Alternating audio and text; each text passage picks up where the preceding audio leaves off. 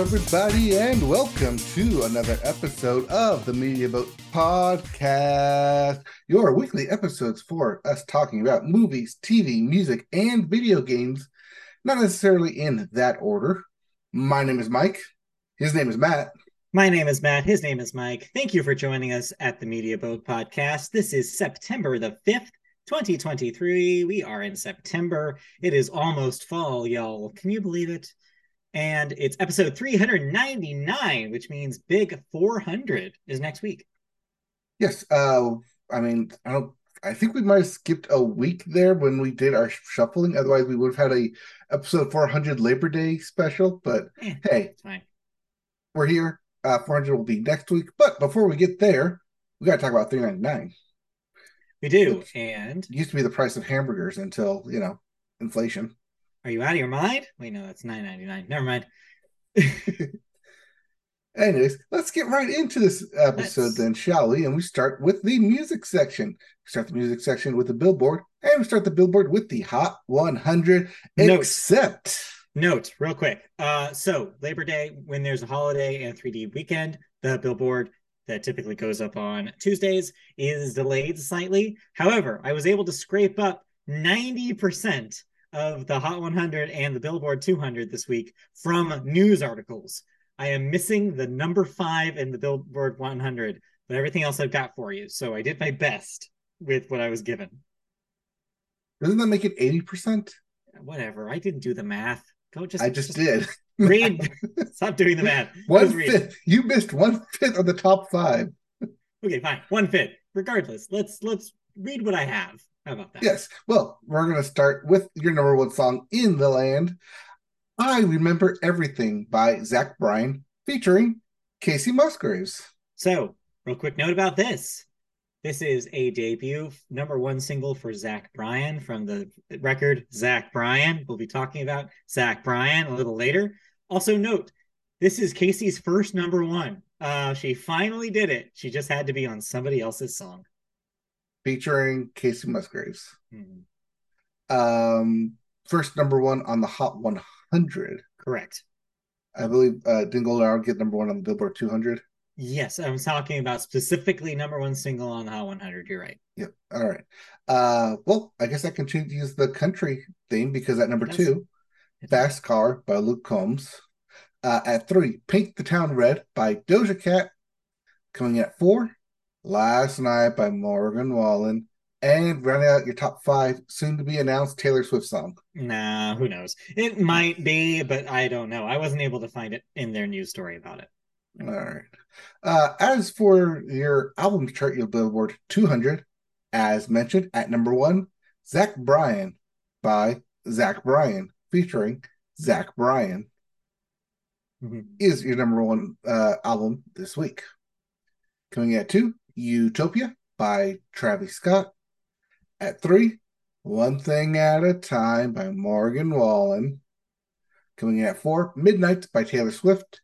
And rounding out your top 5, SOS by SZA. SZA jumping from number 11 back to number 5 this week, thanks to the strength of a new music video for her song Snooze.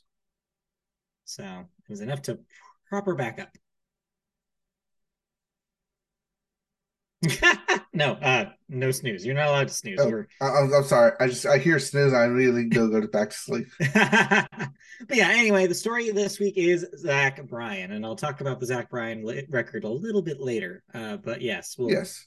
But if you didn't like any of those albums, we have new releases. Starting with and returning with The Returner by Allison Russell. We also have The Devil I Know by Ashley McBride. End of the Day by Courtney Barnett. Playing Robots into Heaven by James Blake. Guts by Olivia Rodrigo. Yes, we will finally have it. Yes. The end to this joke. Guts. Do you have it? Not until next week. We will on Friday. We also have Hit Parade by Rosen Murphy. Back to the Water Below by Royal Blood. Bird Machine by Sparkle Horse. Or That Beautiful Feeling by the Chemical Brothers.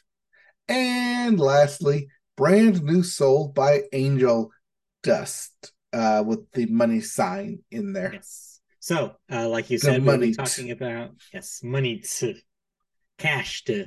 the dollar. Anyway, but yes, so we'll be talking about Olivia Rodrigo next week. We'll have all of Guts to talk about. And also, I'll probably listen to that Courtney Barnett record. But yeah, something for everybody.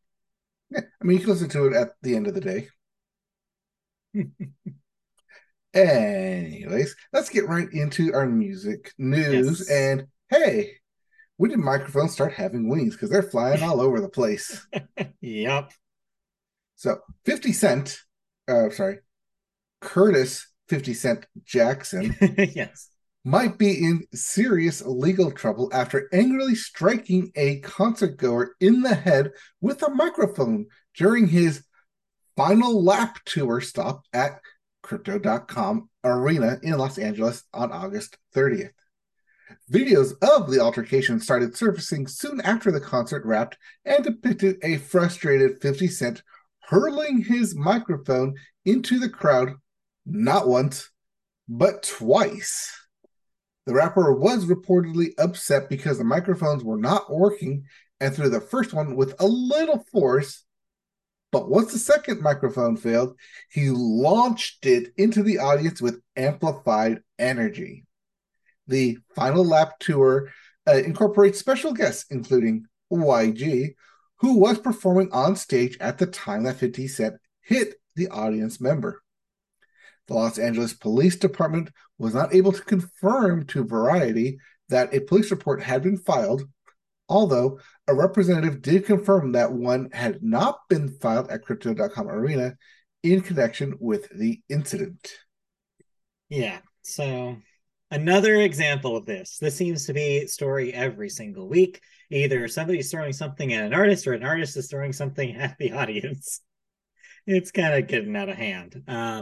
50 Cent should know, of all people, to avoid things coming at you very quickly, because, he's had his own share of that in the past. But I don't know. You know, he's throwing it into Crypto.com. It's not like he's marking some like blood in the sand or something. Yeah, I don't know. It's a weird story. I just hope that there's maybe a stop to this at some point. Just like stop throwing shit. You Either know of how you make a you. stop to this? You ground the microphone and run a solid line from the microphone to the audio output board. Enough with the wireless microphones. Yeah, We've just too had much enough of interference. them. Yeah, too much interference. Don't give them weapons. Anyways, All right. yeah. Speaking of giving them weapons, someone has given Taylor Swift the keys to AMC theaters because, in case you were completely off of social media, uh, I mean, we kind of called this, but Taylor Swift is penultimate, ultimate, final, most recent concert, the Eras Tour, will be coming to a theater near you. You Yes. know, for about 1/10 the price. So anyone who couldn't actually procure actual tickets to see actual Taylor Swift in an actual concert venue in the actual United States because she's now touring outside internationally, Mhm. well, you may be about to have your wounded feelings assuaged just a bit, Assuaged. assuaged. And everyone who did actually go to said concert can get primed for some instant nostalgia, months of nostalgia. Because, as we kind of hinted at and as was reported, there was a filmed rendering of Taylor Swift, the Eras Tour concert, and it's done mostly. It's complete and will hit movie theaters nationwide not next year, not next month. Wait, no, not But even. yet, yes, It is next next month. month. Not even next year. It is next month, Mhm. October 13th. Yeah, we're just over 1 month away from this thing. Uh, which, it being falling on Friday. the 13th, but Mm-hmm. also 13th being Taylor Swift's lucky number. Of course. So this is far from a one of a kind from a one night. Let me rephrase that. It's far from the kind of 1 or 2 night special engagement that music fans have become used to with these film concert experiences in cinemas. AMC Theaters is promising that the film will play at every one of its US locations at least 4 times a day on Thursdays, Fridays, Saturdays, and Sundays through its initial engagement.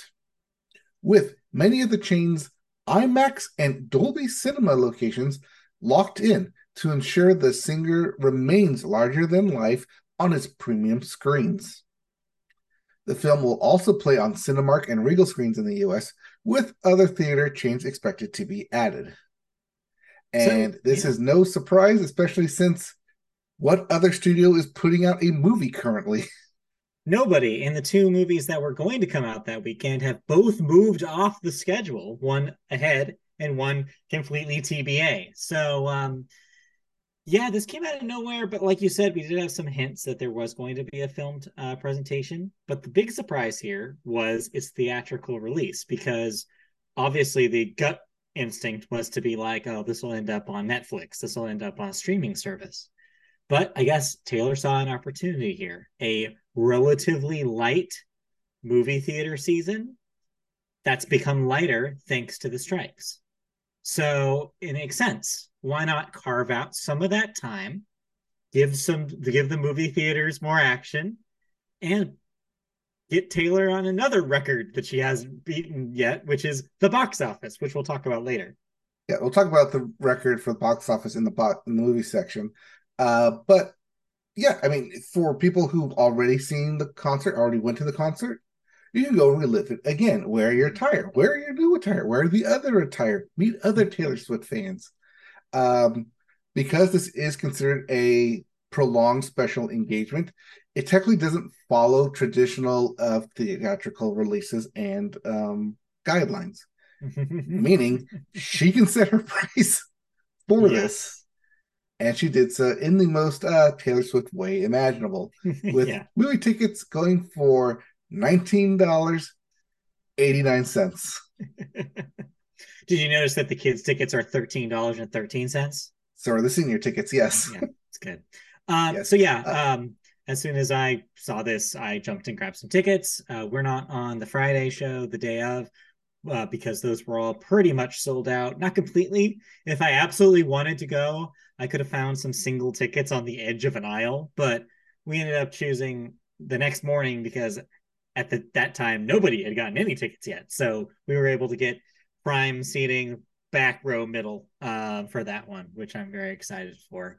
So yeah, it'll be interesting to kind of be part of that vibe since we weren't able to go to the actual concert. So having that kind of similar atmosphere in a movie theater sounds really cool, and it'll be a nice opportunity. it's okay because now you'll have literally the best seat in the Right? house Exactly. with the best angles, and Mm-hmm. you don't have to be standing in lines, waiting for food, waiting for uh, the restroom, Yeah. waiting for Taylor Swift to come out, and based on the runtime of 2 hours and 40 minutes, Yes. waiting for costume and stage changes. So yes, that is a key thing about this. It is the entire set list. They promised all songs will be in there. As for surprise songs, there is said to be a montage, a collection of surprise song clips. That's all we know. But as for yeah, the runtime, it's that way because like you just said, they are cutting costume changes and transitions. So it'll be an edited version of what you got if you went to the show. More recently, what we did see with the weekend at SoFi on Max was that was an hour and a half of just straight music of him playing. Even though Mm-hmm. the concert itself was 3 hours, Yeah. it did get cut down, especially with the transitions and cutting of the delays and just pure concert. So if it's anything like that we've seen, and we know that they were filming at SoFi Yeah. Stadium, I'm expecting something similar.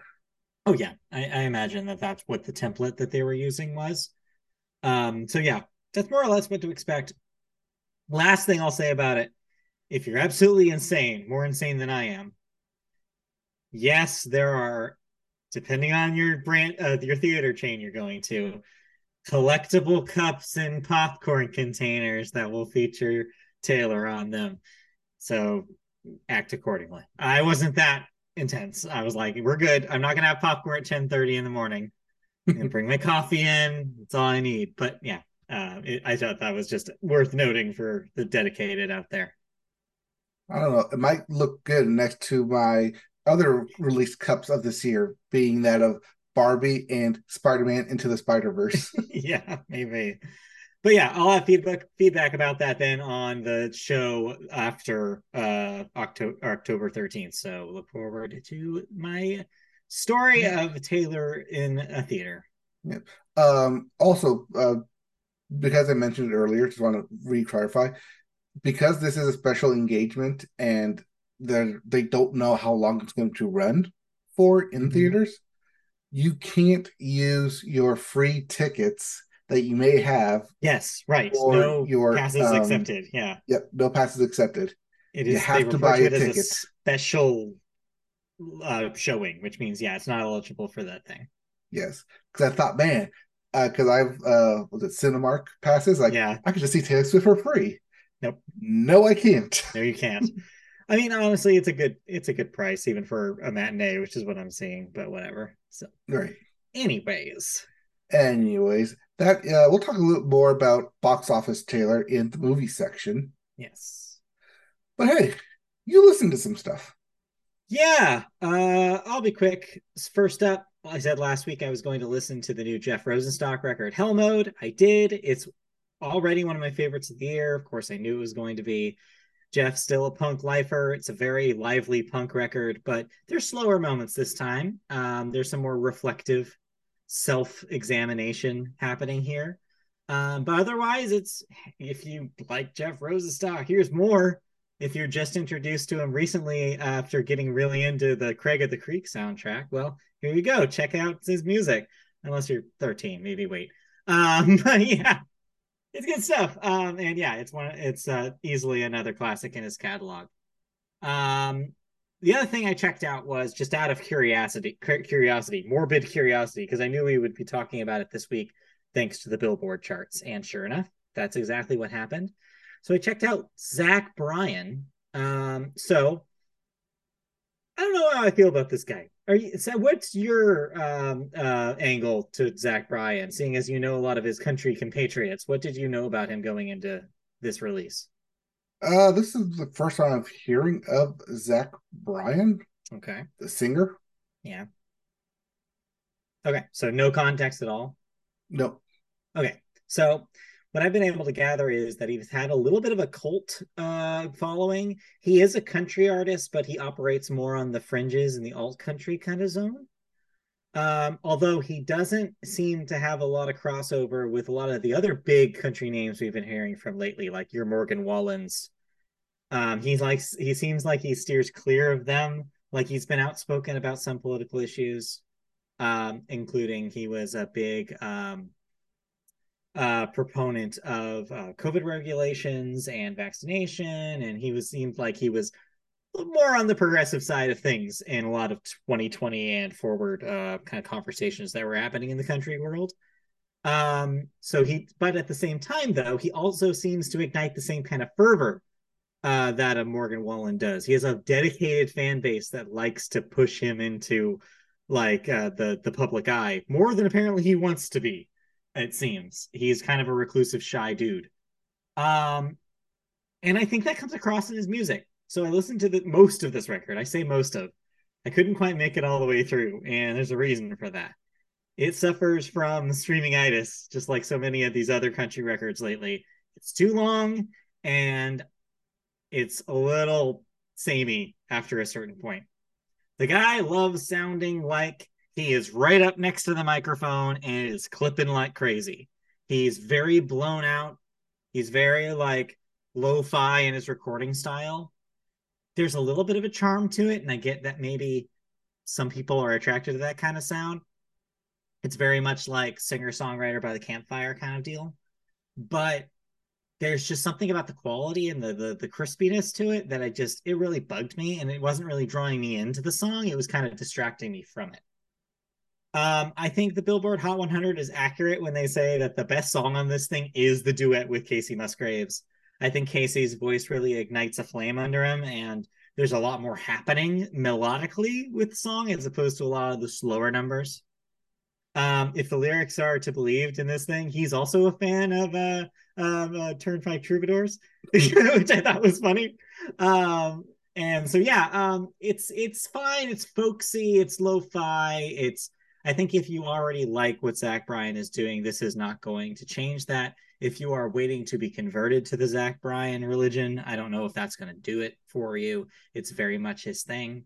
He does a very specific thing, and I'm glad it's successful for him, but it's not for me, is I think ultimately where I landed.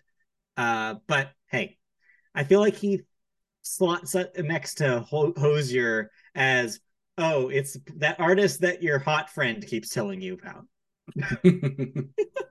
So yeah, I know Zach Bryan's for somebody, not for me, but yeah, I'm glad I guess that he unlike the Morgan Wallens and Oliver Anthony's of the world. I'm glad he's getting some attention this week. Well, the first hint of Stagecoach just dropped today, Mm-hmm. um, with Eric Church being prominently featured in the reel. So Interesting. good chance he's going to be there. But hey, I mean, if this is a top album with a top song, you might see him there Yeah. at like a 2 p.m. slot. Yeah, yeah, maybe. We'll see, honestly. I don't know. Maybe I'll check it out. Maybe Yeah, we'll get give it. more airplay. How about this? Listen to the Casey Musgraves duet. Mm, That is a litmus test for whether you'll like the rest of the record or not. Because if the production does not bug you, then you're probably scot free. You're good. But if okay. you were like, why does it sound like this? Maybe it's not for you. That's my Everything advice. sounds like it. It kind of worse in a lot of cases. Okay. Well, it is his fourth studio album in like Yeah. 4 years. Prolific, apparently. All right, let's move on. Yes. Let's move on then into video games. And we start with new releases, meaning you can play Chance of Sinar for the PS4, Xbox One, Switch, and PC. Monochrome Mobius, Rights and Wrongs Forgotten for the PS4 and PS5. Woolstride Challenges for the PS5, Xbox Series X, and PC. I just want to say that is my favorite game name of the week because love the idea of like video game being champ challenges. Like, here's some challenges for you. You're wondering what you're going to do in this game? You're going to tackle some challenges. We also have Anonymous Code for the PS4, Switch, and PC. Anonymous semicolon code. Fae Farm for the Switch and PC. Mm-hmm. But everything got out of the way, or at least all the big releases, because it's almost that time as October creeps up. So does the start of basketball season, and thus we get the next iteration of those games. NBA 2K24 up for everything. You got it. You can play it. It's this year's basketball game. Yep. So basketball time. Side note: if you were waiting for Starfield, if you weren't in on the advance, being able to play it 5 days early that hit last week, well, it activates tonight. As I speak in 20 minutes here in California, tonight for most of the US and most of the world. Some of the world doesn't get until tomorrow morning. But yeah, so if you've been waiting to play the Game Pass version of Starfield that you didn't have to pay $100 for, you'll be able to do that tonight. I mean, we'll get so means we'll get your thoughts on Starfield Yes. So yeah, next week. unlike what I said last time, yes, I was not able to play it before the recording tonight. So yes, next week, big Starfield, everything. I'll have a stream of it coming up. I don't know if I'm gonna stream it tonight. I'm gonna probably try to get ahead a few hours into it tonight and then play maybe a stream of it on Thursday instead. from what I've read on it from other people, it's a Bethesda game. Yes, that is what I am expecting. I am not expecting anything more than that. The reviews were interesting, needless to say, and the reaction was all over the place. So I am very excited to get my hands on it tonight, create a character, just kind of sink into the world, and then tell you what I think next week.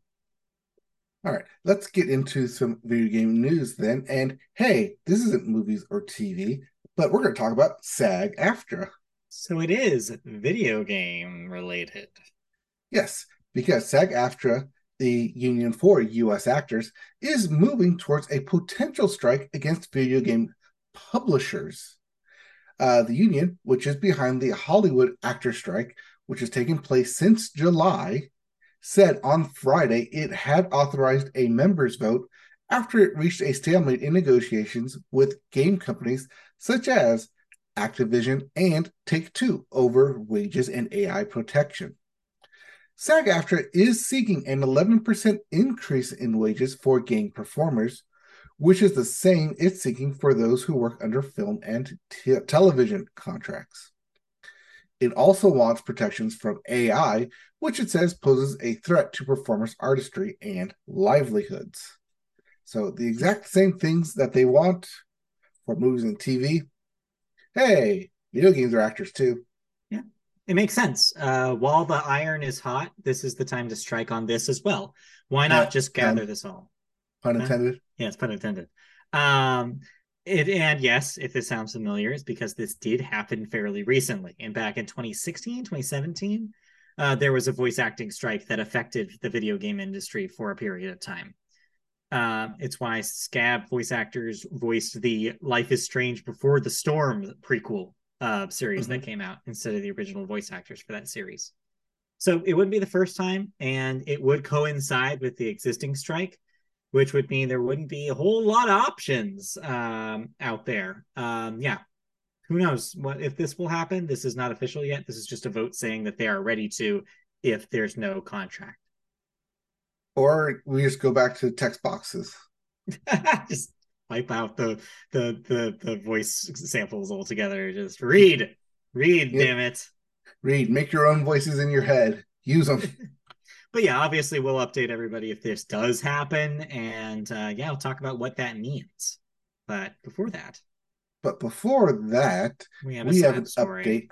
Yep, a sad story from Saints Row developer Volition. Yeah.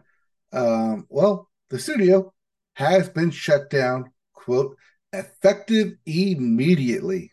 Mm. Message from the studio reads, quote, the Volition team has proudly created world-class entertainment for fans around the globe for 30 years. We've been driven by a passion for our community and always worked to deliver joy, surprise, and delight. This past June, Embracer Group announced a restructuring program to strengthen Embracer and maintain its position as a leader in the video game industry. As part of that program, they evaluated strategic and operational goals and make the difficult decision to close Volition effective immediately. To help our team, we are working to provide job assistance and help smooth the transition for our Volition family members. We thank our customers and fans around the world for all the love and support over the years. You'll always be in our hearts. So, close quote. Um, this means that Saints Row killed Volition. So there's a lot of ways to read this. Yeah, you're right. The last Saints Row game was a disappointment financially and critically for Volition, and I'm sure that did lead to at least some of why this decision was made.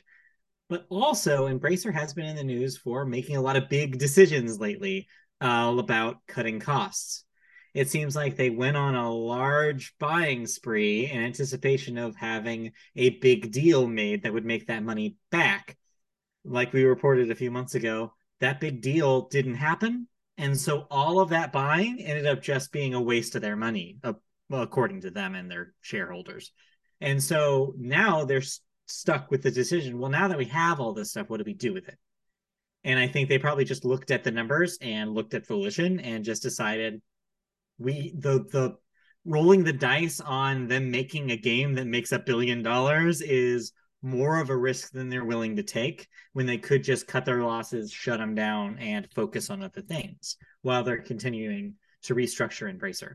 It just sucks that this happens to be like the casualty as part of this is Volition, a company that's made, in my opinion, one of the best games of the on the Xbox 360, which is Saints Row the Third. Like it sucks that the studio that made such a classic now just doesn't exist.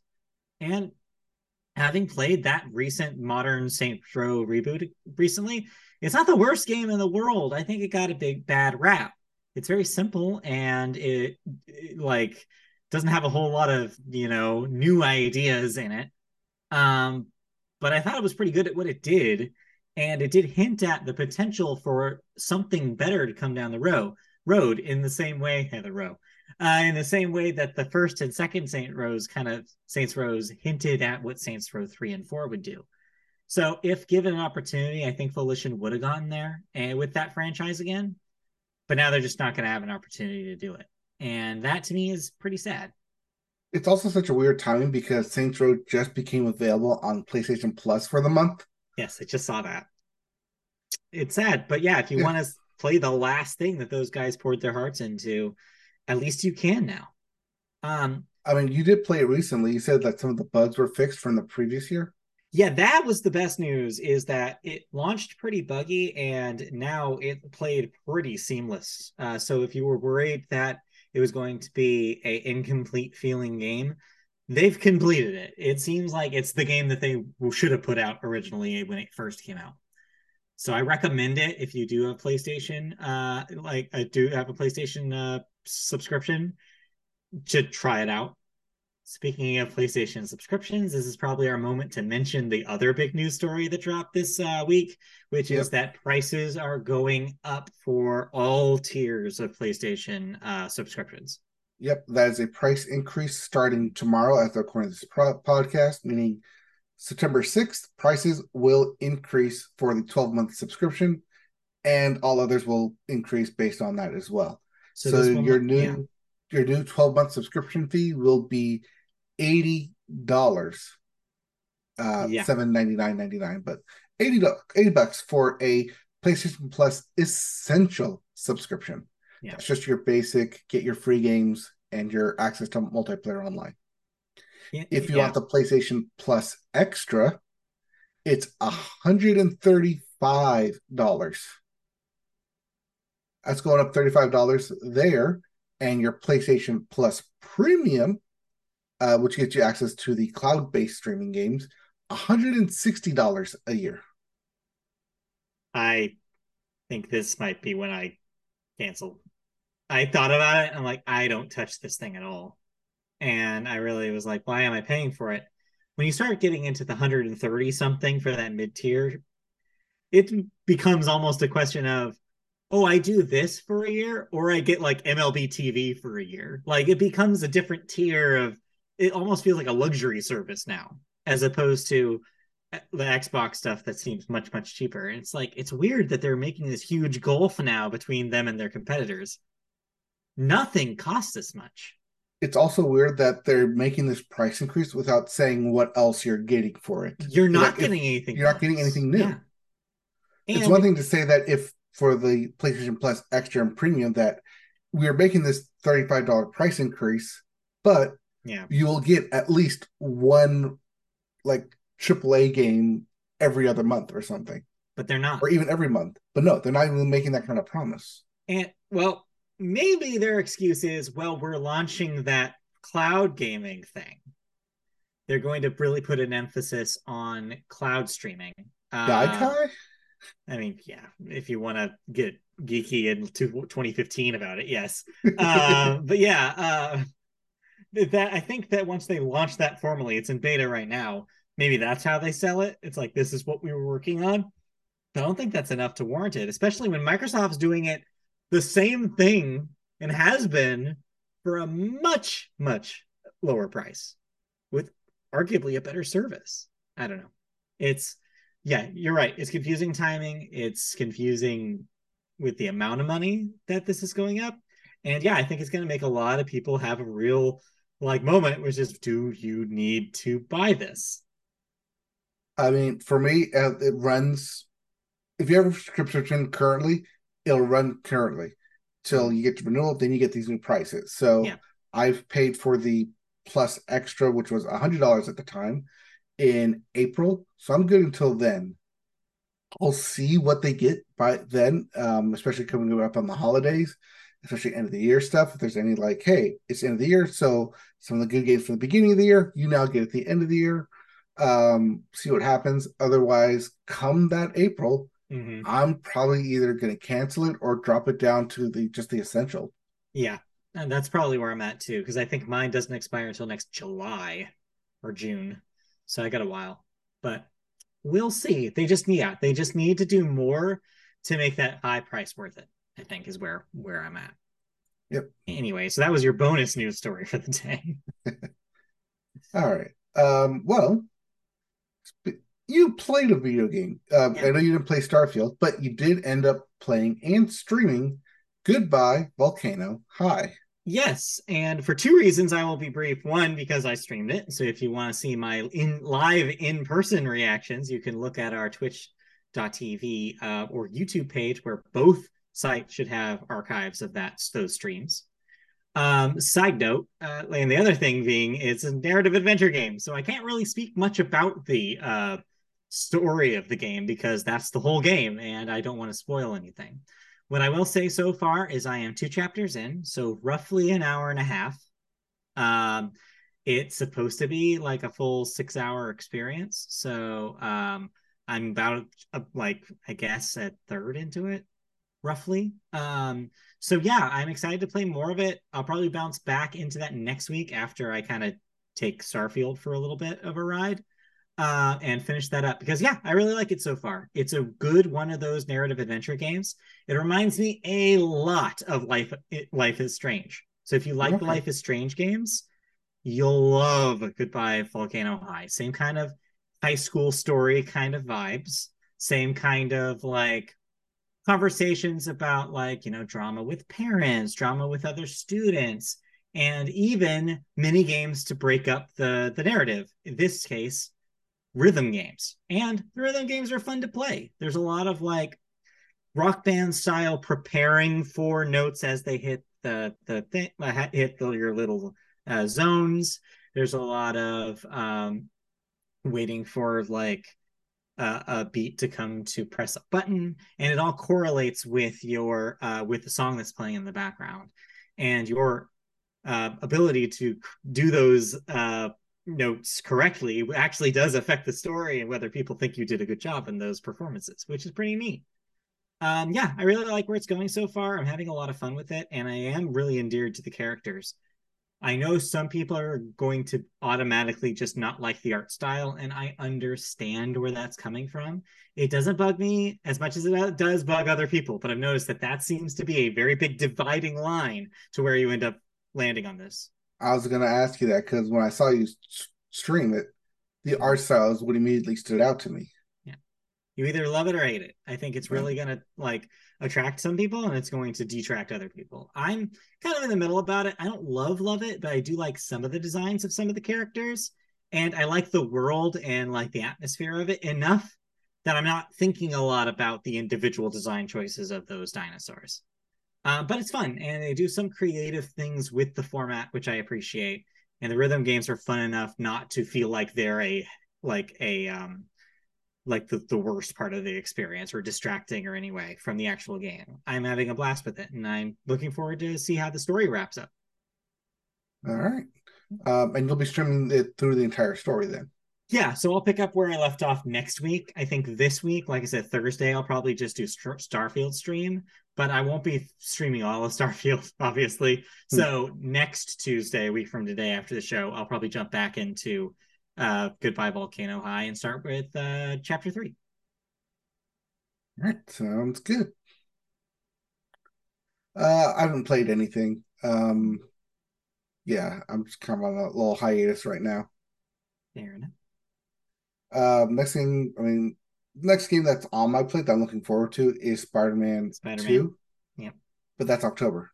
right. Yes, I know it's next month. It's coming soon. But yeah, that's the next thing that I'm looking forward to. Yeah, yeah. Another side note, real briefly, they showed more footage of Super Mario Brothers Wonder at a Nintendo Direct. I didn't include it here because there was really we didn't learn a whole lot. Just confirmed some playable characters and it confirmed some modes. But yeah, that game looks a lot of fun. I think that'll be the next game that after Starfield that I'll probably uh, check out. So looking forward to that as well. That's October 20th for that one. Okay. It's a couple of good October games coming up. Yeah, yeah. All right. Let's move on over then out of video games and into television. Television. All We right, always let's start. start with we always do, which is the sports corner. And sports have happened in baseball. First of all, we have another elimination from the playoffs. Sorry, you just weren't good enough.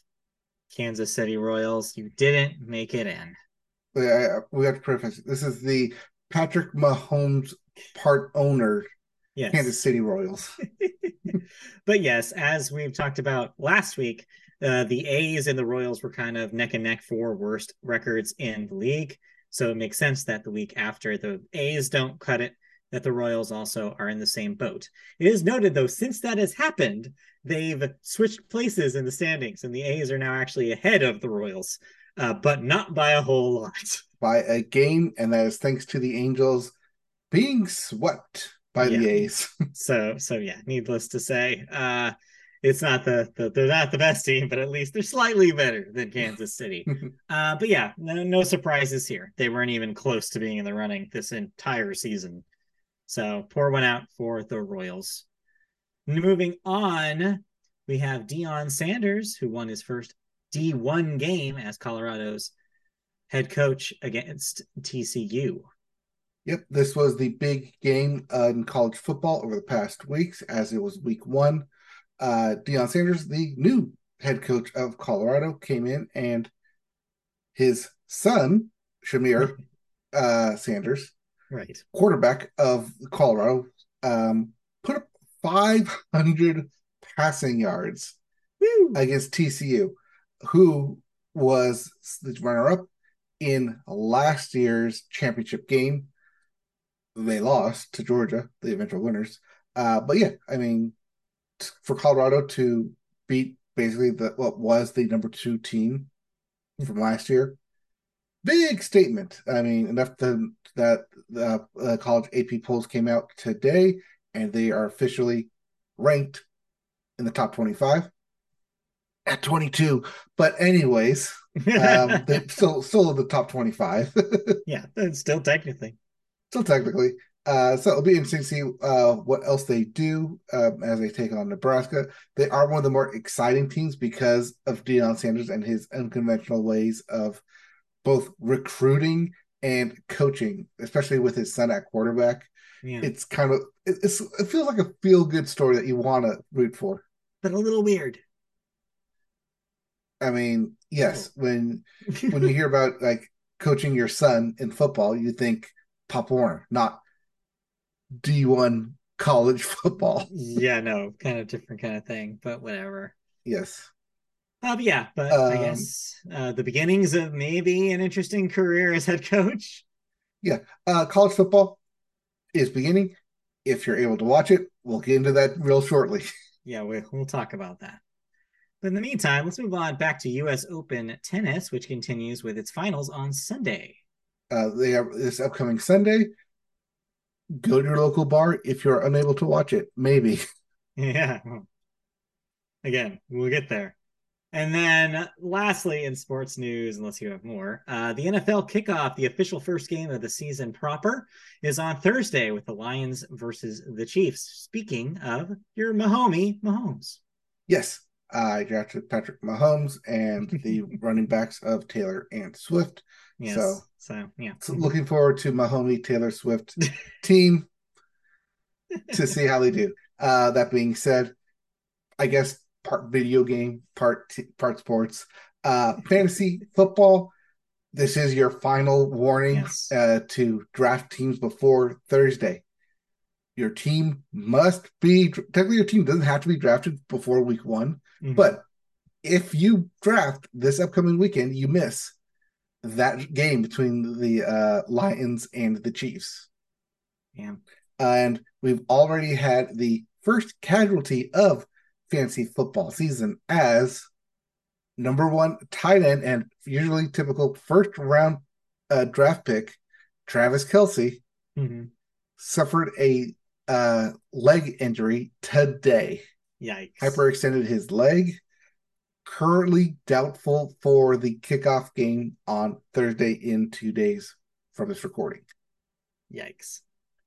And let me tell you, it sucks having him I bet. because I I bet it had him does. stacked with Mahomes as my 1-2 pick. Really put a wrench in things, doesn't it? It Oh does, well. doesn't it? Especially when you see like, oh, my 10 end's expected to get 15 points because he's Travis Kelsey. Nope. Oh wait, no, that's a big fat zero now. Oh well, I'm sure you've drafted accordingly. Yes, I have two potential backups. One in the quarterback tight end combo that is Taysom Hill, and the other in Mr. Musgraves. Oh, Yes, there is a Mr. Musgraves now on the Packers tight end I rookie. see. So yes, I did pick him up strictly on based on his last name. So I figured he will give me some golden hour points. Maybe, but only at exactly 4 in the afternoon.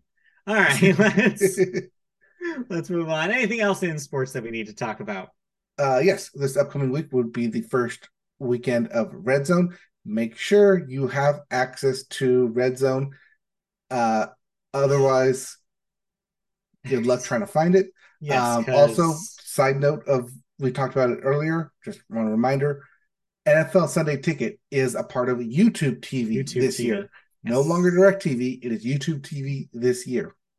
Meaning you have to sign up for YouTube TV to get NFL Prime ticket Mm. sports package, where you'll be access to all of the games. Uh, and that's just for Sundays or Sunday, Saturday, Monday, whatever. However, hopefully, depending on who your cable provider is, you may or may not have access to Monday Night Football. Yes, so let's talk about it. This doesn't affect a whole lot of people, but it affects just enough people where we should probably do a little PSA and tell everybody. If you are a Spectrum subscriber, you may have gotten an email this week, or maybe just heard from the grapevine that yes, it will be difficult to watch Disney channels. That includes ESPN, but it also includes FX, ABC, Freeform, all sorts of different things, because they're having a little dispute at the moment. So Disney's TV channels, ABC, ESPN, FX, Freeform, went dark on Thursday for Charter Spectrum customers, the country's second largest cable TV provider, with 14.7 million subscribers, including both people on this call. Yep, The right here. blackout happened at a critical time, with ESPN's networks broadcasting both the U.S. Open tennis tournament in the middle of a number one ranked Spanish star Carlos Alcaraz's match. Alcaraz? Is that Alcaraz. Alcatraz without the T? Yeah, As well as a college football game between Utah and the University of Florida. that is Spectrum. exactly how I found out Oh, about you were this. watching that and it just blipped? Oh, right before they kicked it off at Wow. 5:04. Right, they That did was the on purpose. introductions. They said 5:04. Like they went to kick off, and then it just cut. Jeez. See, I found out from a message board post. I was like, oh, okay, this is happening. Anyway, because I don't watch a whole lot of live TV anymore. So, yeah. Anyway, Spectrum customers in the country's top two media markets of New York and Los Angeles are both impacted by these blackouts. Quote, we've been in ongoing negotiations with Charter Communications for some time and have not yet agreed to a new market based agreement. This is Disney saying in a statement Thursday acknowledging the blackout. Meanwhile, Spectrum states that, quote, the Walt Disney Company has removed their programming from Spectrum, which creates hardship for our customers. We offered Disney a fair deal, yet they are demanding an excessive increase. They also want to limit our ability to provide greater customer choice in programming packages, forcing you to take and pay for channels you may not want. Last October, Disney's channels, including ESPN and ABC, went dark on the satellite TV service Dish Network and Sling TV in a similar dispute. The channels were offline for a couple of days before the companies reached that deal. And in late 2021, Disney's channels went dark on YouTube TV, but also returned after a deal was reached in a couple of days. It's been a couple of days, and we have no notes about Spectrum. So it looks like they're holding out a little longer than these previous disputes have. So, what does that mean for you? Well, you have a couple of options. First of all, in Spectrum's emails, they say, hey, we'll give you a discount on Fubo if you want ESPN and Disney and all that stuff. So I checked that out. I did some Consumer Report sleuthing for everybody this week. I clicked on that link just to see what they were offering. It's not a whole lot. It's a 35% discount on Fubo. So if you want the basic Fubo package, it's like $70 if you for the year, or no, a month, sorry. And if you want like the premium Fubo, it's like originally like $100. So what this does is it brings those prices down to like 50 and 70 respectively for the first, I think they said 3 months that you're a subscription. So subscriber, either 2 or 3 months. Not, to me personally, not enough of a discount. Like if you like, that also requires you to cancel what you have with Spectrum right now, basically, unless you want to pay twice for the same thing.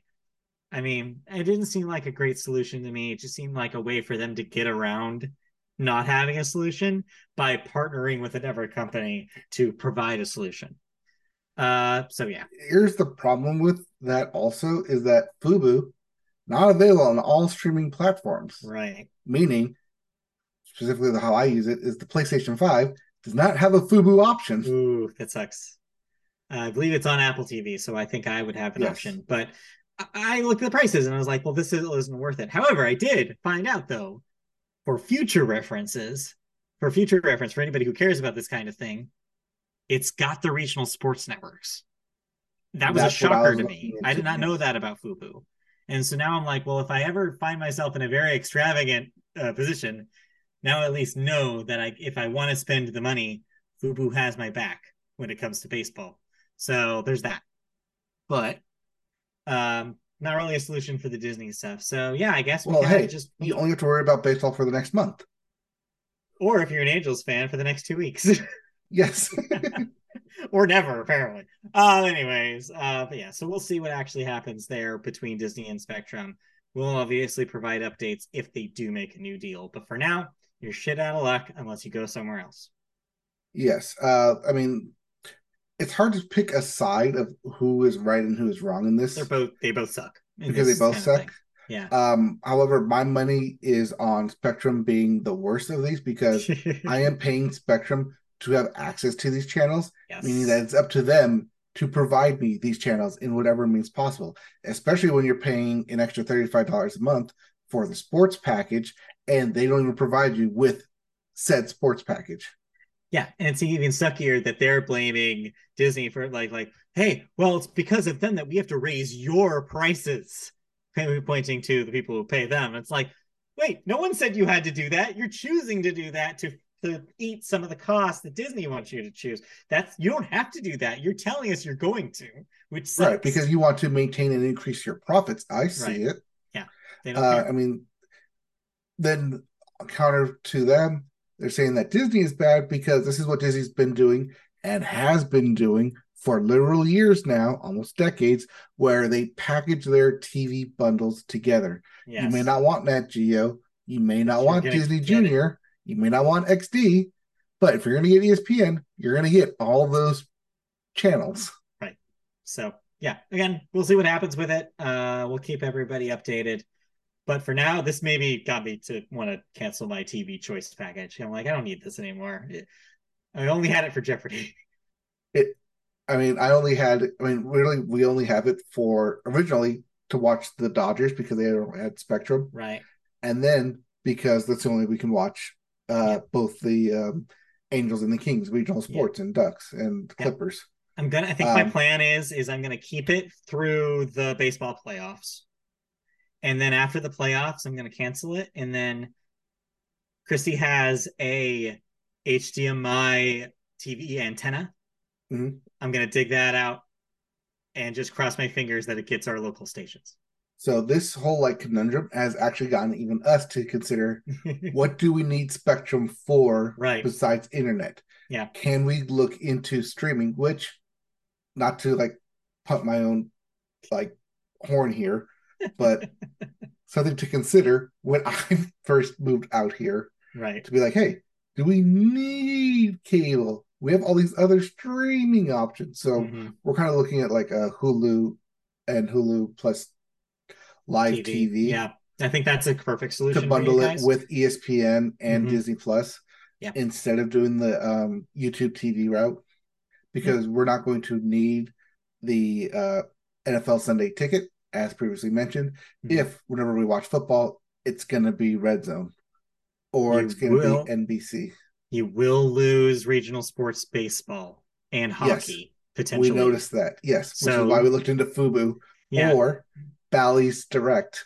But Bally's Bally Plus Direct streaming is not available on PlayStation. So we'd have to get like a Roku So or yeah, about that. a Chromecast. About that. Maybe if I say, I don't know, upgrade my Apple TV sometime, I might have one. Let's just say that won't have a home. You might have a spare. Just putting that out there. Okay. So I'll let you know. All right. All right. Anyway, enough about this. We need to move on because Yes. we're burning time here. Yes. But hey, that's the big story this week Yes, because it indeed. affect 14 million. Wait, 14. Yeah, 14.7 14. million customers. Yeah, that's a lot of people. Turns out. Yeah. All right. What else is going on? I don't know what else is going on. Oh yeah, I'm doing this. AMC Networks. AMC Networks is in the news this week for making some exceptions for some striking workers, as the Walking Dead spinoffs, Daryl Dixon and The Ones Who Live and Interview with the Vampire, are all set to resume production after AMC Networks struck agreements with SAG-AFTRA. It's understood that these three shows are part of interim agreements. We talked about those before here on the Mm-hmm. podcast that will allow filming to resume rather than a blanket agreement between the company and the guild. So production by production deals here, not AMC doing some side talks to the union. AMC Networks is what's known as an authorized company with regards to the AMPTP, but is not among the studios involved in those negotiations that created the strike. Other series on the interim agreement list include Fate series The Chosen, Apple TV Plus's Tehran, which was handed an agreement due to its international nature, and Hal and Harper, an indie series from Cha Cha Real Smooth, the filmmaker, and star Cooper Raiff, starring Lily Reinhart and Mark Ruffalo. We knew about that last one because in our story about the interim agreements, we mentioned that Mark Ruffalo was involved in one of the stars that was part of those. So yeah, I guess what this means ultimately to anybody listening is that if you care about those shows on AMC, they will return sooner than the others will, as they'll actually be able to shoot. However, it'll continue causing this minor controversy among members of SAG-AFTRA about whether these interim deals should even be being made. I think that's not going to go away until the strike ends. Right. It's the do's and don'ts of they're taking the deal that SAG-AFTRA has on the table, but if you're not a part of those productions, not everyone is getting that deal. Yeah. So So it's good and it's bad because strike in solidarity. Everyone has to be on strike for it to work. But if people are accepting and studios are accept production studios specifically are accepting your terms and conditions, why not play ball with them to show that the big studios can do this? They're just choosing not to. right. It's a weird line that's kind of blurry, but hopefully we won't have to worry about it for too much longer. But maybe we will. Who knows? Anyway, let's move on. Anyways, let's move on then. Speaking of that Spectrum Disney strike deal, FX, one of those channels that was affected, Yes. so was the finale of What We Do in the Shadows, as that cut out right as it was beginning. Yes, but thankfully I watched it on Hulu the day later, so I didn't have to worry about that. But yes, What We Do in the Shadows, the FX comedy, co-created by Taika Waititi and Jermaine Clement, has ended its fourth season this year, and yeah, wrapped up this past week. It's been a favorite of mine for the last few seasons, and yeah, just another really stellar, really funny season. And it feels like they're getting close to wrapping the story up. I don't know how many seasons more they have of the show, but it definitely feels as if they're trying to get towards an ending because there was a major change for one of the characters that happened. And it was that character's kind of story arc that drove most of season four. I had a good time with it. I think we liked slightly preferred season three, the last season. I think it's still their strongest season. This one, a little less, but I think it was because of the big swing that they took.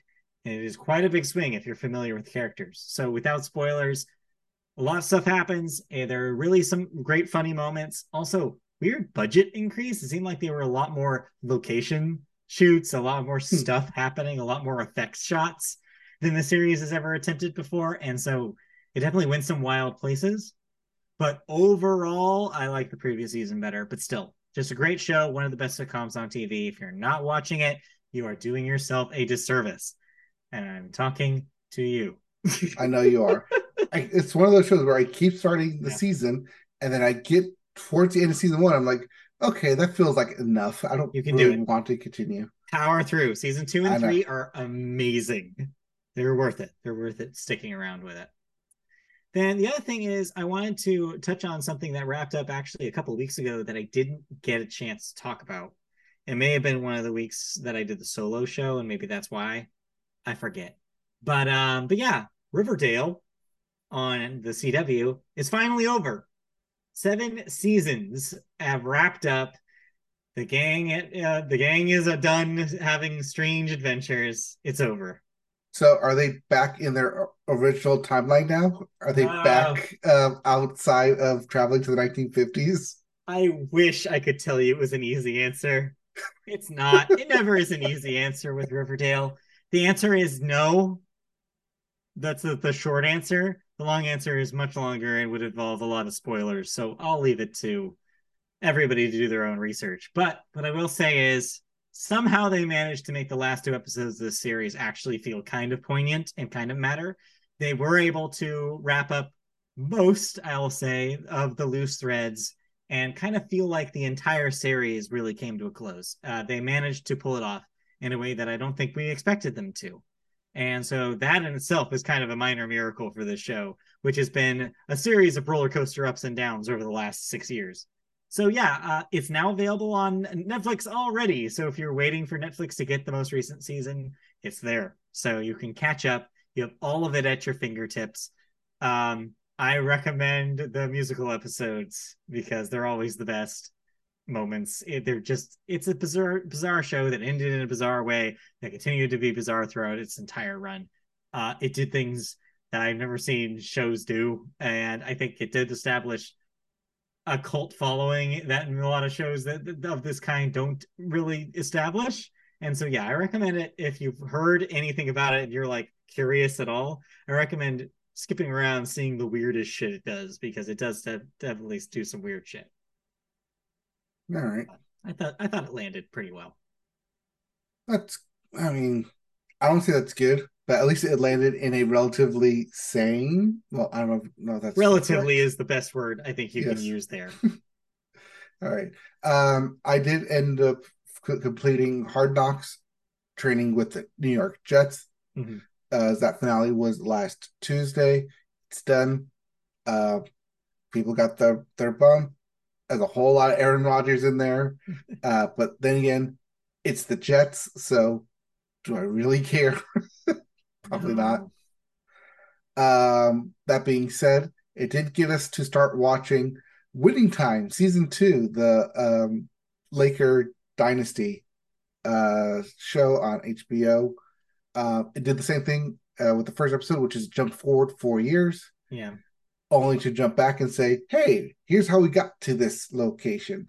So I'll give my thoughts on it when we get to the end.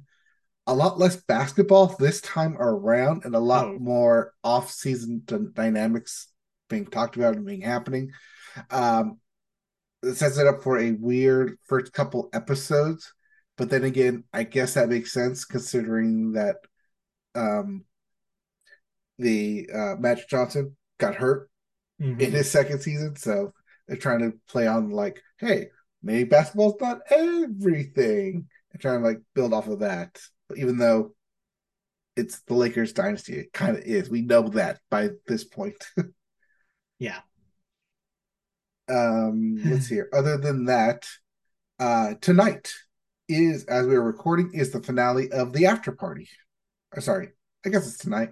It's technically a Wednesday show, but they show it like Tuesday, like at night. So we'll have the finale of the after party to talk about next week. Do you have any final thoughts on who the killer is? I honestly am still very confused. But yeah, I'm excited to see how they wrap it all up. Yeah, and we'll talk about it next week, which is exciting because yeah, we'll have a whole mystery solved, which will Whole be another great. mystery solved. Yeah.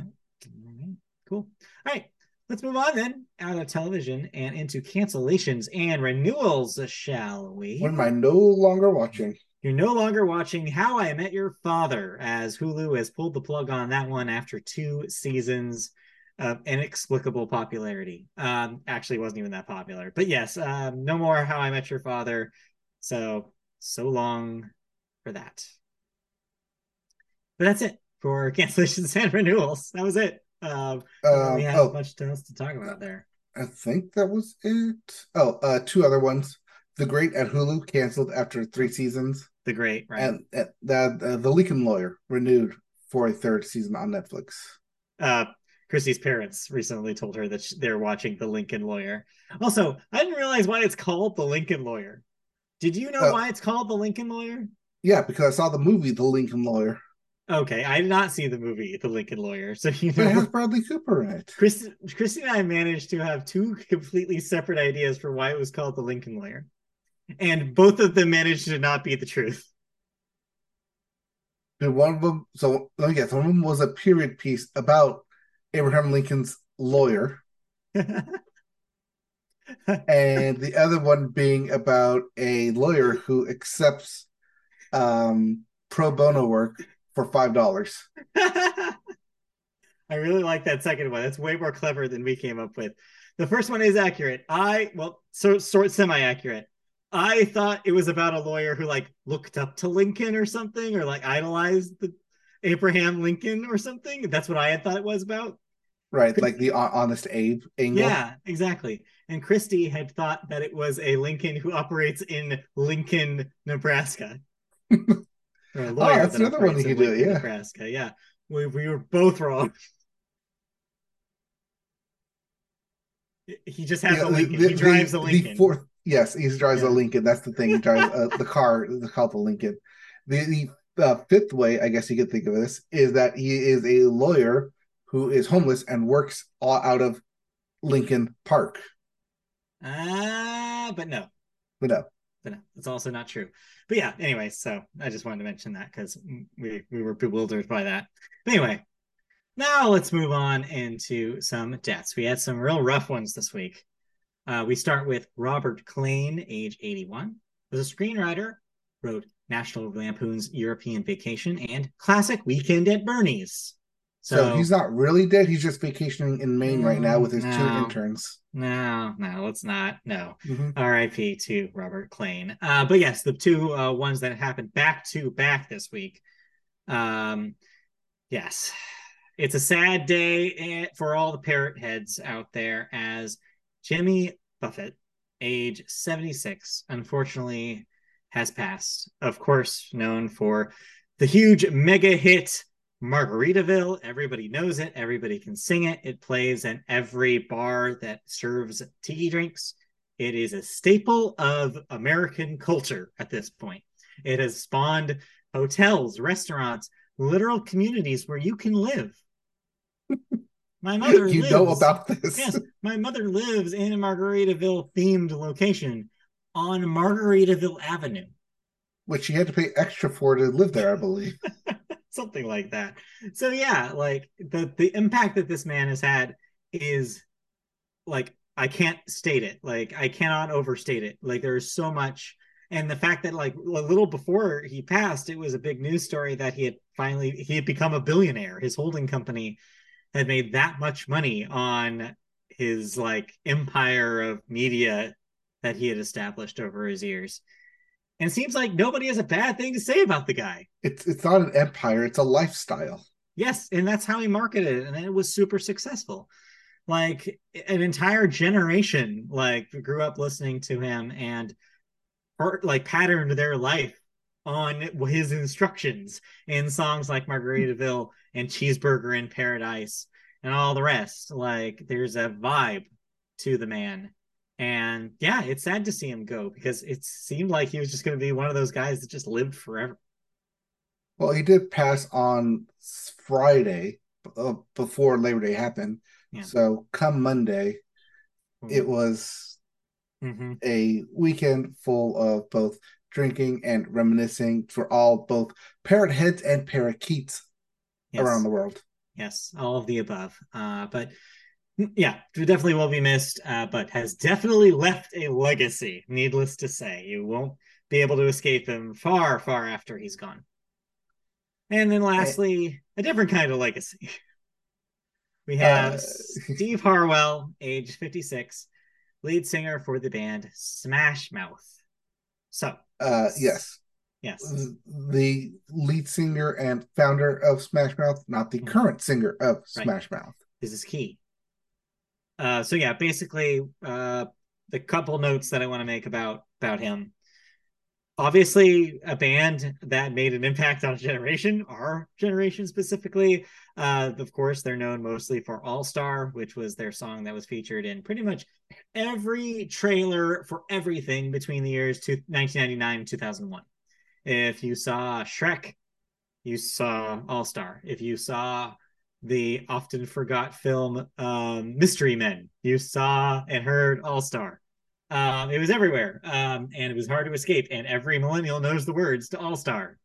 It's You impossible don't even not have to to.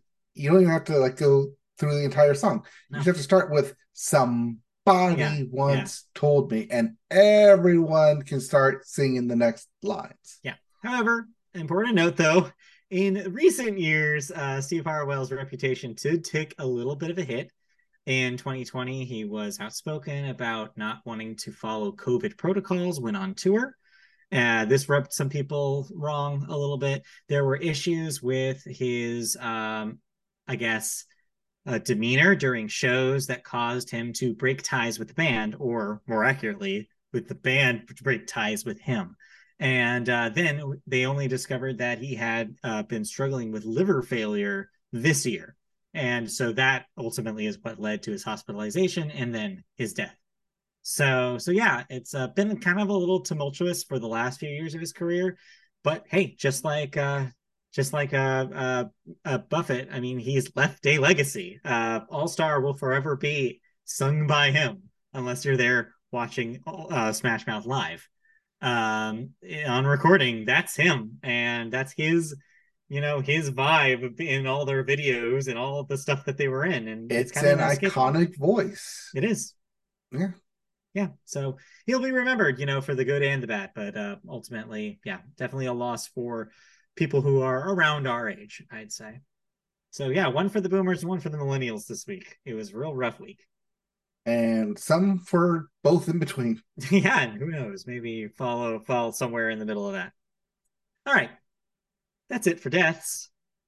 Let's move into our last segment of the show, which is movies, and we always start the movie section with the weekend box office numbers.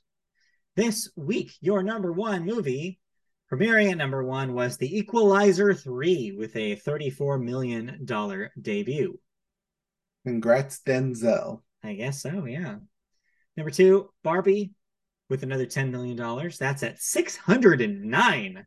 Whew, that's quite a lot of money. Well, Warner is happy that thing made money. Oh, yeah. Oh, yeah. Number three, Blue Beetle with another $7 million. That's at a measly 56 compared to 609. That is a big difference, folks. And then number four, Gran Turismo with another $6.5 million. That's at 28. I hope it makes its money in the streaming realm because it's not making it in the box office. And then rounding out your top five is Oppenheimer with a $5.6 million week. That's at 338, which is still pretty good for that kind of movie. So it will also sit comfortably through the rest of the year, just like Barbie. Moving on to new releases for the week. We have a couple of counter programming examples for you here. If you want some creepy horror early October preview action, you can go see The Nun 2 to get your scary nun on. Or if you want cozy seaside adventures with your familiar Greek family, My Big Fat Greek Wedding 3 is in theaters this week. And both of those have gotten really huge marketing pushes in the last 2 weeks to let Right. you know they are coming out. They are here. They really want you to see these movies and not just see Barbie for the fifth time. So good luck. Moving on.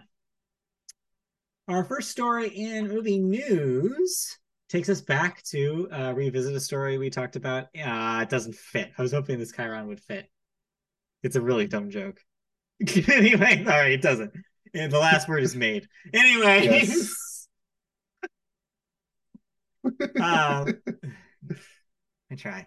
And so yeah, this is Well, you don't want to say the greatest BO film. yeah, BO films is something else. Anyway, so yes, this is a part two of our story about Taylor Swift's Eras Tour concert film. After the announcement, the tickets went live, and right away, according to sources, the AMC distributed film has clocked $37 million or more from the three big theater circuits. That's AMC, Regal, and Cinemark in only its first 24-hour of pre-sales. That's definitely higher than day one pre-sales of Star Wars The Force Awakens, which was only 20 million. The current opening weekend projection for Taylor Swift The Eras Tour is 70 million, at least right now. Box office sources are figuring that pre-sales represent roughly 50% of the pic's opening weekend. That opening weekend for the Eras Tour is poised to be a record debut for a concert movie, easily, burying all other notable openings and potentially all running domestic box office for the subgenre, i.e., Hannah Montana and Miley Cyrus' Best of Both Worlds concert, which had a $31 million opening and only made $65.2 million total back in 2008. Michael Jackson's This Is It, which made 23.2 in its opening weekend and its total of 72 back in 2009. Justin Bieber's Never Say Never, which made 29.5 in its first weekend and then 73 total. In one weekend, this thing has a chance at obliterating that record, and I think it will. Tickets are on sale now, like you said, $1989 for adults, $13.13 for kids / seniors discounted. You know it's bad because I've already saw the TikToks the day later of Swifties complaining that their local theater already sold out before they could even get in queue. There were queues for AMC theaters. There was a queue. So they announced it like 5:30 in the morning, right? Mm-hmm. It was a Good Morning America announcement. I woke up around 6:30. When I was on there 6:30 a.m., the morning they announced it, there was a queue. It only lasted 5 minutes, but there was still a queue. Wild. It was incredible. I was up at 5:30 and I saw this trending on Twitter X. And then I was like, what is this? Wait, this got announced? I knew this was getting announced. Wait, this is happening now? October? Let me try and open the app. It crashed the app. It crashed my phone. I couldn't get into it at all. That checks out. So yeah, anyway, needless to say, it'll that's just the way it's going to be from now on. Anything that has Taylor on it that's involved buying a ticket, it's going to be a quest to get it. But yeah. Unless that's surrounded by other movie stars like Amsterdam. Oof. Yeah, seriously. Anyway, so yeah, like I said before, we'll have more news about that in October. Let's move on to some gatekeeping from the DGA, allegedly. Allegedly. So yes, the Directors Guild of America, in a circulated email, one member, a prominent member, openly advocated against the election of 10 writer-directors to the Guild's board earlier this month on the grounds that they weren't, quote, primarily that they were, sorry, quote, primarily writers, unquote, and hailed from, quote, fringe groups, unquote. The list includes writer producer Boots Riley, Oscar winning Coda writer director Sean Hayter, actor filmmaker Justine Bateman. Yes, those Batemans. Actor writer Paul Scheer and Chernobyl creator Craig Mazin. The email prompted DGA president Leslie Linka Glatter to contact the members listed in the email to assure them that the move was not condoned by the top DGA leaders. The emailed memo was sent 2 days ahead of the DGA's August 5th biennial national convention held at the DGA Theater with the subject line, quote, director members from fringe groups that we have been asked not to support, end quote. At the time, it had not been made public that the names referenced in the email were seeking election to the board. None of those mentioned in Montanti's email, oh, we have a name. I think you skipped Yeah. it earlier. Yeah. Were ultimately voted in. The relatively public nature of the email and its pointed message about fellow DGA members is a rare example of politicking inside the union that usually keeps its family business private. So basically, for the layman here, there was this list of 10 writers that wanted to join the board of directors. And this was one prominent member that was trying to use his, I'm going to assume his, largesse here and basically try to influence the people he could influence not to vote for them just based on that they weren't in the in part of the DJ, his hip, cool, like tried and true detector group. It's Director. more that they're not true directors. They're not true auteurs like us. No, they are Yeah. writer directors. They're actor directors. They're producer directors. They only want to be on the board so they can help influence from the writer side, from the actor Yeah. side, from the producer side. No, we want true directors in the DGA board.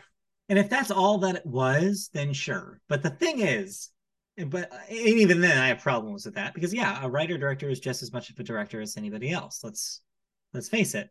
Mm-hmm. It requires the same skill set, if not more specialized skill set to be able to do both and balance that kind of work. The real problem here is the loaded language of fringe groups, especially when you look at some of the people that are on this list. Boots Riley, Black. Sean Hayter wrote a movie about about the blind community, or not the blind community, the deaf community. Deaf sorry, community. Yeah, Coda. There's very clear loaded kind of vibe to the language being used here that makes me think that there's more than just these group of people being writer directors, and that broadening the diversity of the DGA board of directors seems like something that they're trying to avoid instead of actively encourage. Not great. Not a great look. No, it also shows the infighting between the unions because remember, the DGA is the only one to have a signed contract from Yeah. the AMPTP production companies. They broke what was looking to be at the time a triple strike threat to Hollywood. Yeah. But they signed. So this is just them once again, it looks like, going against the interests of actors and writers. Yeah. It's the opposite of solidarity, absolutely, especially during these strikes. It looks bad in every way. And obviously they didn't expect this email to be leaked. But the fact that it is even more damning, right? No one expects emails to be leaked. Exactly. Everyone starts apologizing, not because it got leaked, but I mean, if they don't apologize for what was said in it, they apologized because it was leaked. Right. Because it got out. It's brutal and it's really gatekeepy and it sucks in so many ways. And yeah, that's just the truth, though. You're right. It really is just a peek behind the curtain of what probably has always happened in the DGA and similar entertainment unions. Unions as a whole are good. They can be used as forces of good. However, a lot of people, anybody in Hollywood will tell you that it does not mean that there are not drama in the middle of them that sometimes does have an ugly face to it. I'm reading a book right now that's actually really fascinating. I don't have the full title on me right now, but basically it's about the founding of the Academy, like the Academy of Motion Pictures, and it's not specifically about the Oscars And while the Oscars were essentially made, the Academy Awards exists because it was a labor fight, like a way to fight a labor union. It was before the unions existed, and they wanted to, or no, it was after the unions existed, and they wanted to try to use it as kind of like a wedge for union issues.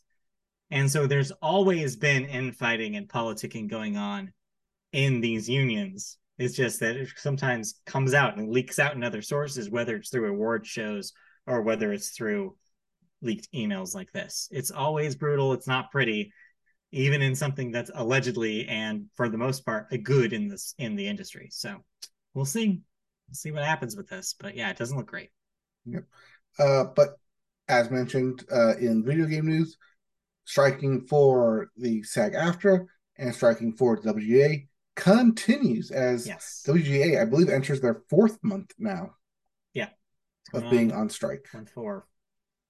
Oh, will it ever end? We'll see. But in the meantime, there's lots of video games to play, so you can do that. Yeah, until they strike for that. Yeah, well, anyway, thanks for joining us. That will do it for the movie section, and that will do it for the Media Boat podcast this week. We do not have a fan question this week, but thank you for sending them in. If you want to send them in, you can email us at mediaboatpodcast@gmail.com, and we will reply to them on the air. So send us some messages, why don't you?